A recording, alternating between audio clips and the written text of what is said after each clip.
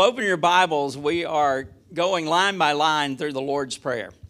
Our practice for this fall is prayer. Our home group emphasis has been on prayer, and today we will be in the Lord's Prayer. And I'd like to read a little bit of the context. I'm going to begin in Matthew 6, verse 7, and then read through the prayer. And when you pray, do not heap up empty phrases as the Gentiles do, for they think that they will be heard for their many words. Do not be like them, for your Father knows what you need before you ask Him. Pray then like this: Our Father in heaven, hallowed be your name. Your kingdom come, your will be done, on earth as it is in heaven. Give us this day our daily bread. That's the line we'll work on today. Give us this day our daily bread, and forgive us our debts as we also have forgiven our debtors. And lead us not into temptation, but deliver us from evil. That's a lot. And I have that one phrase for today. Give us this day our daily bread. It is Baby Dedication Sunday, and I don't know if you've noticed this or not. I'm sure if you're a parent of one of these babies, you've noticed it. They are needy. They are very needy. They're also dependent. And this one section of the Lord's Prayer really hits hard on that. Babies are needy and babies are dependent. As a matter of fact, I would be willing to bet among these 7 babies we'll have up here this morning that one of them will not be happy to be here. And the great thing about babies is they're terrific communicators. When they have a need, you know they have a need. You may have to figure out what that need is, but you know they have a need. They cry out. They cry out. They let you know, Mom, Dad, I have a need. And what's so cool about that? Something we could learn from. We have needs. You have needs. I have needs. We stuff our needs because of our image. It got really quiet because I think we really do that, and we know that we do that, but we don't know who it's safe to be honest with, to be vulnerable with.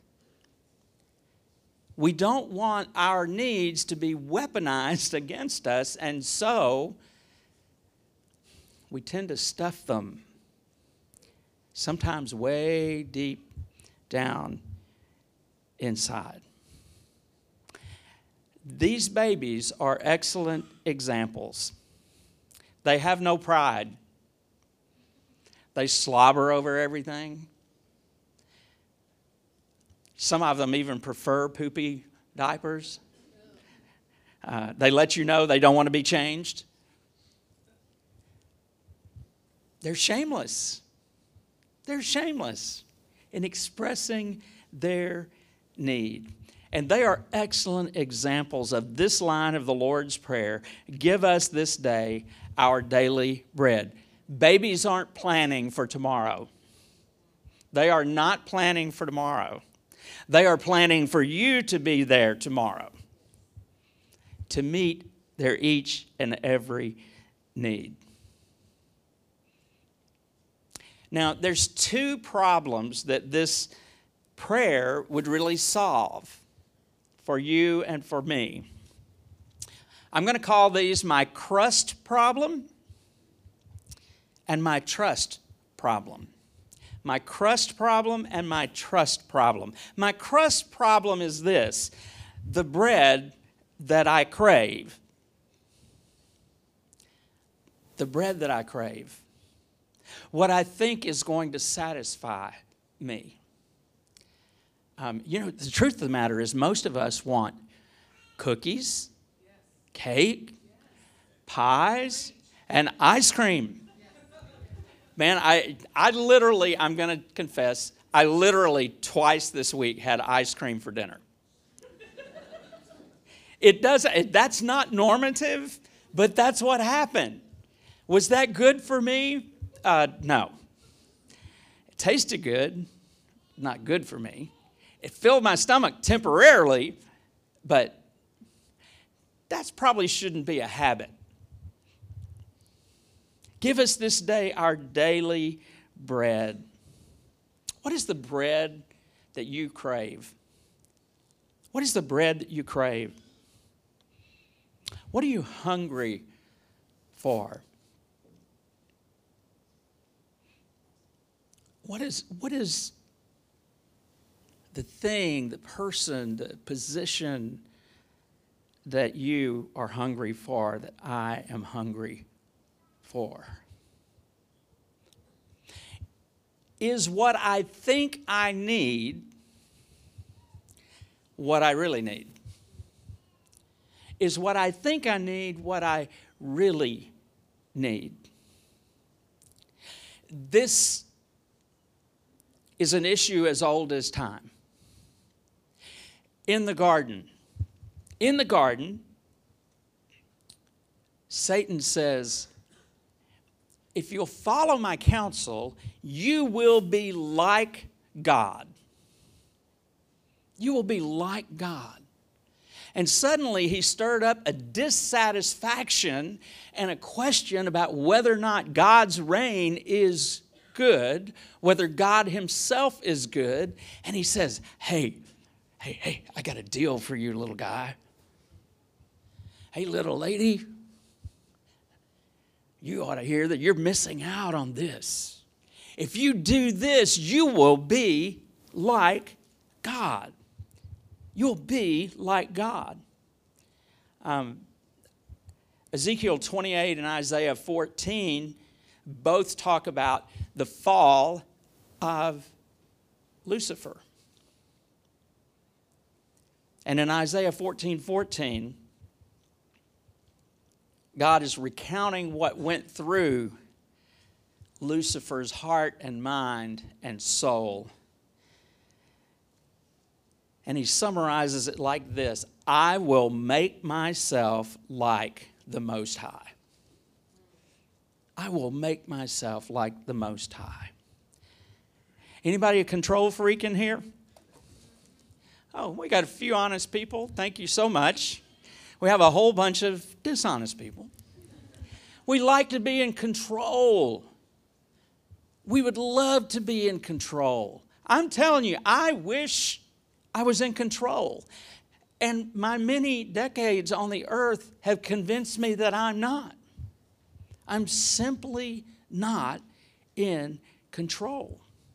Now, we're in Matthew 6 today. And if you just stay in Matthew 6, I'm going to hit a couple of passages on either side of Matthew 6:11. In Matthew 4, Jesus is coming out. He's been baptized. By the way, some of you were baptized, and this struck me. Right after Jesus was baptized, Satan showed up. And he began to hit Jesus at the core. And he began in Matthew 4, verses 3 and 4. And the tempter came and said to Jesus, if you are, by the way, that really should read, since you are the Son of God. God the Father had announced at Jesus' baptism, this is my Son. So Satan's rolling with that. He's trying to find some common ground. And he says, since you are the Son of God, and by the way, you've been fasting for 40 days, command these stones to become loaves of bread. But Jesus answered, it is written, man shall not live by bread alone. What is bread? Yes, in this particular passage, it's bread. It's bread. It's that nice, warm, crusty stuff. that you dip in butter or slather in honey, or if you're like some people I know, you put jelly on there, jam on there. It's good stuff. It's good stuff. And Jesus had been fasting. And he says, man shall not live by bread alone, but by every word that comes from the mouth of God.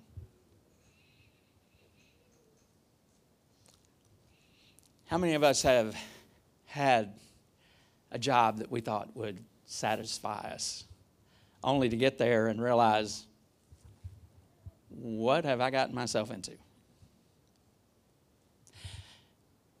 How many of us have awakened 2 years into marriage and said, who is this person? And why am I here? Hard truth. It happens. If you're single, be careful. Guard your heart. Just having somebody that's got a ring on their finger really may not be your daily bread. It really may not be satisfying. And Jesus says, man shall not live by bread alone, but by every word that comes from the mouth of God. And Satan is persistent. Anybody had that experience? Satan is, he is persistent. He is enduring. He is consistent. In Matthew 4, still in the temptation, in verses 8 and 9, the devil pulls out all the stops. He goes from bread to the high mountain. The devil took Jesus to a very high mountain and showed him all the kingdoms of the world and their glory. Now, did Jesus deserve all the kingdoms of the world and the glory that is incumbent on ruling all the kingdoms of the world? Yes. And one day he will. It just wasn't time for that. He had other things to accomplish. But Satan offers him all of this. And Jesus says, go away. Go away. Satan had tempted him greatly. He said, all these I will give you if you fall down and worship me. And Jesus says, be gone. Be gone. Go away.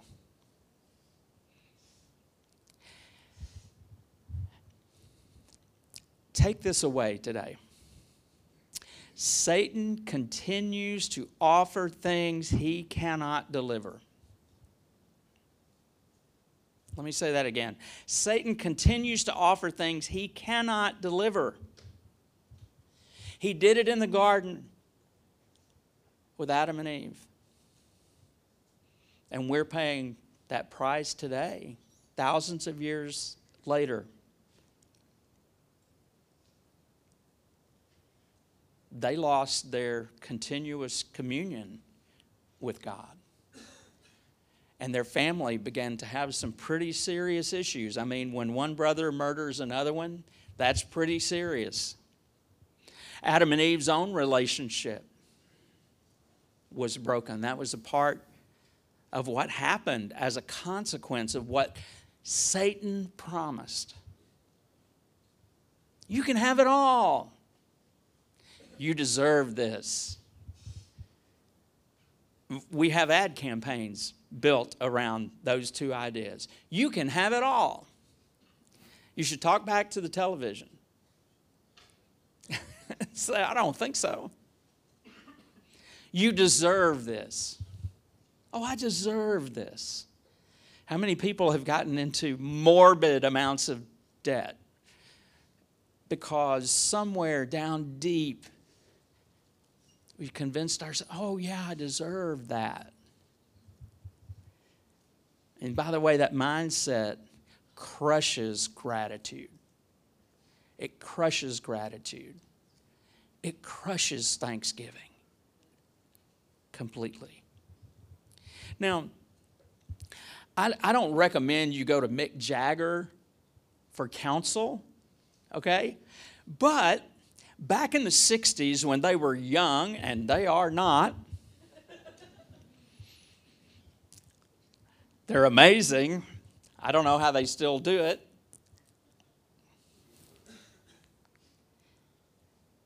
But he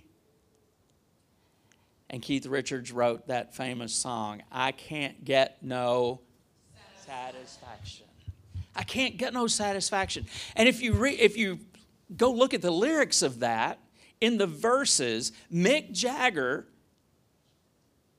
goes from sex to suits to cigarettes.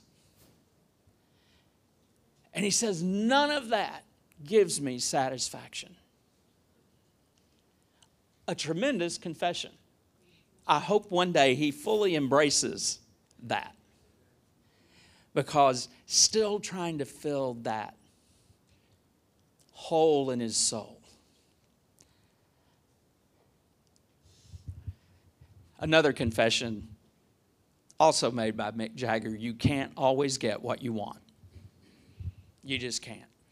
In a broken world, frankly, you and I are never going to get all that we want. I wanted the Rangers to win last night. You know? But you can't always get what you want.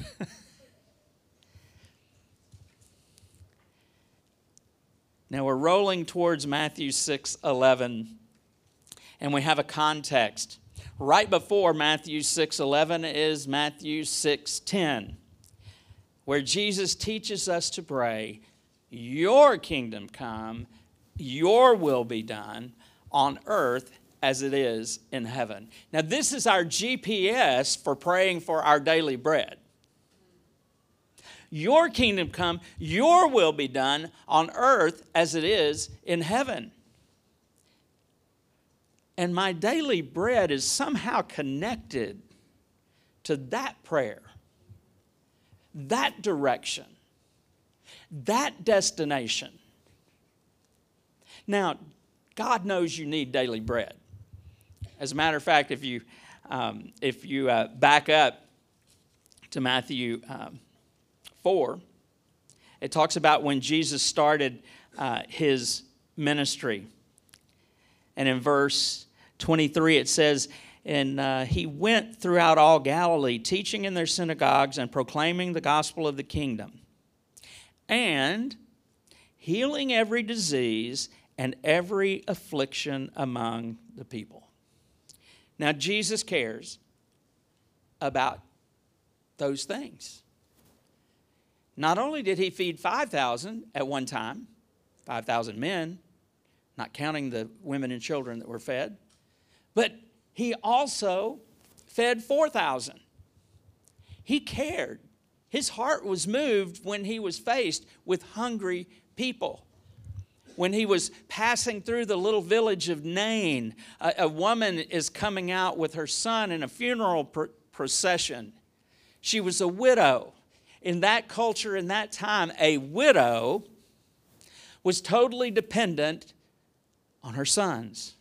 And her only son had passed away. Not only had she lost her husband, now she had lost her son. And Jesus sees her sorrow and he says, don't cry. And he raises that son who's in a funeral procession. Jesus cares about those things. I don't want you to hear anything different this morning. I just want you to hear more. I want you to hear more. He cares about more. He cares about that, and he cares about more. We lost a dear friend last November to cancer, and he fought that battle for many, many, many years. 14. Fairly early on in that journey, he said, I thank God for cancer. because cancer drove him into a relationship with God that he knew he would have never had if he hadn't had to depend on God and trust in God and become intimate with God.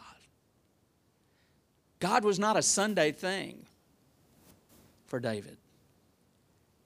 I loved going out to dinner with him because you couldn't even get seated before he started telling the hostess about what God had done for him. God leveraged the brokenness of this world to bring glory to his name and to give David a purpose that he would have never had without that awful, awful cancer. Your kingdom come, your will be done on earth as it is in heaven. And if that means that my daily bread is something that's not so tasty, maybe you're using that for something far, far greater. Look at the cross, if you will. That's how Jesus rolls. Sometimes the most awful things are the greatest things. In the Beatitudes that began this great sermon in Matthew 5, verse 6, Jesus says, "Blessed are those who hunger and thirst." He doesn't put a period there. He says, "Blessed are those who hunger and thirst for righteousness, for they shall be satisfied." That's where Mick's going to find his satisfaction. That's where I'm going to find my satisfaction. That's where you're going to find your satisfaction. Blessed are those who hunger and thirst for righteousness, for they shall be satisfied. Righteousness. Okay, true confession. I'm not right. Claire knows, Graham knows, Brenda knows. Can I get a witness? I'm not right. I'm not. I'm not right. Because when I go to prayer, I kind of, I don't know if any of you can relate to this, but I kind of drift towards Santa baby prayers. You know, that's going to be played, and I choose that very specifically because it communicates the point, but it's going to come up soon, and I want you to remember. And maybe every time you hear Santa baby, you just turn your heart to God and say, "Give me this day my daily bread." Santa baby, I want a yacht. And really, that's not a lot. I've been an angel all year. Santa baby, so hurry down the chimney tonight. Go pull that up on your Spotify playlist or something, just on the way home as a means of redirecting your heart.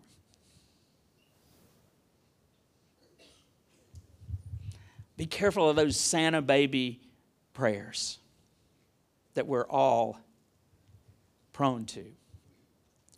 Lord, give us this day our daily bread. By the way, notice that's not a gimme prayer. Jesus doesn't teach us to pray, "Give me this day my daily bread." Suddenly that becomes a gimme prayer. This is a communal prayer. Give us this day our daily bread. There's something communal about the way Jesus teaches us to pray here. He probably knew about Santa baby before Eartha Kitt did. And he knew the heart of man. And so instead of a singular here, he puts a plural. Give us our daily bread. That redirects my prayers to other places because I'm real self-centered. That's what sinners are. Self-centered. This redirects my prayers outward to others. Now, that's our crust problem. We want the wrong kind of bread. We want the bread that doesn't last. How many of you are going to eat today? A lot of fasting going on. I'm going to eat today because what I ate yesterday doesn't fill me up today. I need daily bread, and my soul needs daily bread. Sunday morning is not enough. It's just not. I've been doing Sunday mornings for a long time. Longer than a lot of you have been breathing. And it's not enough. It's not enough. Now, the second part of what I want us to see in this brief little statement, give us this day our daily bread. This became really a seminal part of putting my message together. I get a daily email from Dr. Henry Cloud, not to just me personally, but to thousands of people who follow him. But I get a daily email from him, and this popped up Thursday morning. The subject line, who do you trust? Wow. That's an all-time question. Who do you trust? You see, I have a trust problem, but I also have, deeper than that, I have at the root of my soul a trust problem.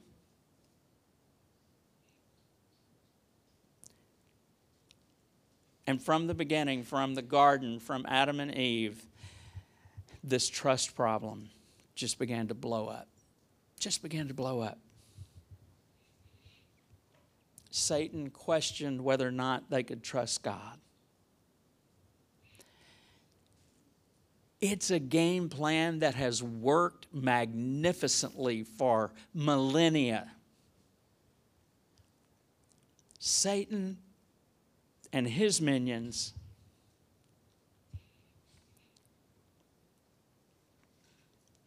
asking that question, who can give me what I really need? Who do you trust? My trust problem. And Jesus roots this prayer, beginning in verse 9, with those two great words, our Father. Our Father. As a matter of fact, we read verses 6 through 8. This is what we get. Verses 6 through 8, chapter 6. But when you pray, go into your room and shut the door and pray to your Father who is in secret, and your Father who sees in secret will reward you. And when you pray, don't heap up empty phrases as the Gentiles do, for they think they will be heard for their many words. Do not be like them, for your Father knows what you need before you ask Him. So pray then like this, our Father. Our Father. We have a relationship in Christ. No matter what kind of earthly father you had, you have a heavenly Father that is it. He is the it Father. He loves you more than you can begin to comprehend. He wants you more than anybody on earth.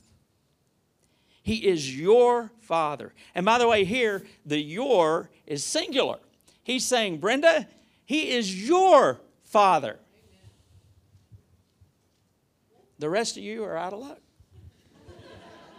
Glenn, He's your Father. Holden, He's your Father. Rachel, He's your Father. He is your Father. He's your Father. Verse 8 says, your Father knows what you need before you ask Him. If you fast forward in chapter 6, Jesus says in verses 31 and 32, so don't worry. Does anybody here worry? Again, there are some real saints in here today. So don't worry saying, what will we eat, or what will we drink, or what will we wear? For the Gentiles eagerly seek these things, and your heavenly Father knows that you need them. God knows what you need. As a matter of fact, if you just prayed, give me this day our daily bread, he would say, got it. I've got the list. I've got the list. You don't need to babble on. I got the list. Now, if God already knows what we need, why do we ask? Why do we ask? Back in the 80s, early 80s, I was driving an El Camino. An El Camino that had been rode hard and put away wet. It had a ton of miles on it, and it was just starting to fall apart. And I had a roommate one day when the umpteenth breakage came down. He said, why don't you call your dad? Why don't you call your dad? Now, for those of you who haven't been here before, I've confessed that when I was in high school, my dad bought me not one, but 2 new cars. Why didn't I call my dad? He had a track record. It hadn't even occurred to me. So I called my dad. He didn't get me a new car this time. He got me a tank. He got me a 78 Chevrolet Caprice Classic, which on old 75 in Dallas got rear-ended not once, not twice, but 3 times. There was a small black mark of paint, very small black mark of paint you wouldn't have noticed on the back bumper, because that car destroyed a Nissan that was not paying attention. It was a tank. I got pulled over driving it back from Mississippi when I got it.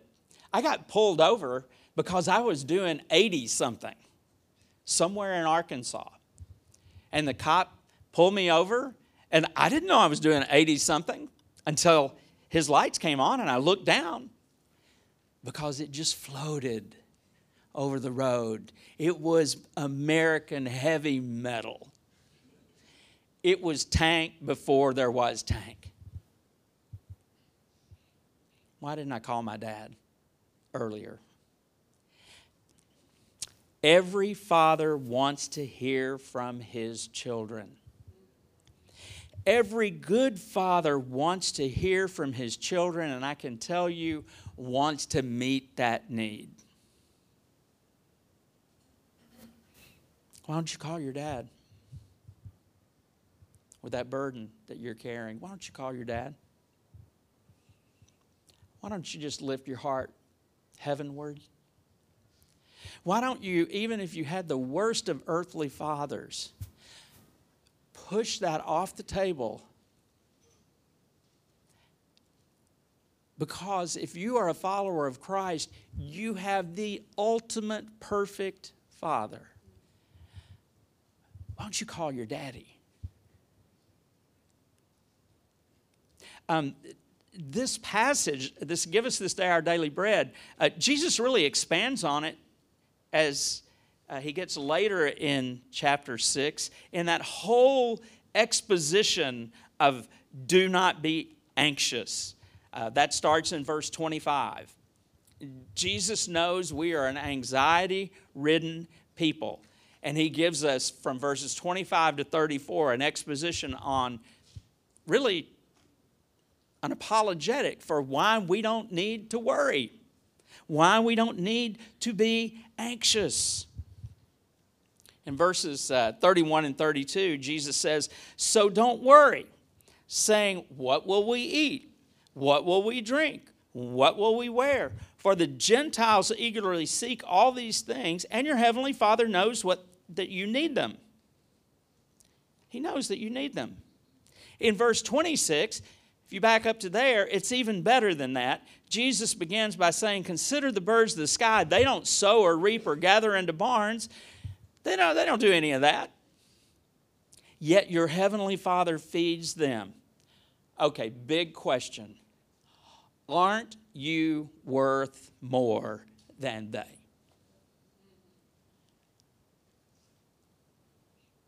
Aren't you worth more than they? Truth of the matter, a lot of us may not feel that. Worthiness has been shattered by shame, by failure, by the things we don't want to share because they're too embarrassing. Listen, your Father knows all about that. And I believe He is asking, I know He is asking, because Jesus asked it. He was here to deliver His Father's message. Aren't you worth more than they? Aren't you? Later in Matthew 7, Jesus teaches about prayer, tells us to ask, seek, and knock. And when He concludes that little section, He says this, if you then who are evil know how to give good gifts to your children, how much more will your Father who's in heaven give good things to those who ask Him? Ask God for the best thing for your life. Ask Him for the best thing. The thing that will fill you with purpose, will satisfy your need for meaning. God is a giving God. Your Father is a giving, generous God. For God so loved the world that He gave the best He had to give, His only Son, so that whoever believes in Him should not perish but have eternal life. I'm closer to eternal life than a lot of you. It becomes more and more precious as you go. To know that there's something magnificent waiting. Remember what Jesus said to that criminal? Today you will be with me in paradise. Your pain will be replaced by paradise. Whatever paradise is, sounds good to me. God wants you to have it all, frankly. He wants you to have it all. Go read Ephesians 1 this week. He wants you to have it all. Go read Ephesians 2, verses 4 through 7. He wants you to have it all and then some. Your stocking is going to overflow. It's going to vomit. It really is. Listen, Jesus fed the hungry. Jesus healed the sick. He's communicating to us in those things the heart of God. Jesus forgave the sinner. He defended the weak. He accepted the outcast. He comforted the sorrowful. He redeemed the lost, and He raised the dead. Now that's some daily bread right there. That is some daily bread right now. Jesus put it like this in John 6. I am the bread of life. I'm the bread of life. Whoever comes to me shall not hunger. Whoever believes in me shall never thirst. There's three things I want to ask you to do. One, come to Jesus. If you haven't, come to Him. You don't have to pass the theology test. Just come to Jesus. Just come to Jesus. That criminal on the cross, he would have flunked out. But he saw Jesus. Come to Jesus. For some of us, it might be come back to Jesus. Come back to Jesus. Secondly, believe in Jesus. That's a trust thing. Reorder the trust in your life. Who can you trust? Who can you trust? There's this guy that beat death. He beat death. I'm thinking he's got it going on. And He did it for you and for me so that we might have life. Listen, He can be trusted with your daily bread because He did the greater thing. He redeemed you. He made it possible for you to receive the inheritance as children of God. Because He's done the greater thing, He can surely do the lesser thing. And finally, feed on Jesus. Make Jesus your daily bread. Make Jesus your daily bread. When Holden was reading this morning in that responsive part of the service, he read from Psalm 107. And it says there, let them, I'm going to substitute us, let us thank the Lord for His steadfast love, for His wondrous works to the children of man, for He satisfies the longing soul. And the hungry soul He fills with good things. Do you believe this? Will you receive this? Let's pray. Oh, Father, our Father, turn us away from the lies being spread by Satan, who is the father of lies, who offers only stale, moldy crumbs. Turn our longing, hungry hearts towards You, our generous and loving, compassionate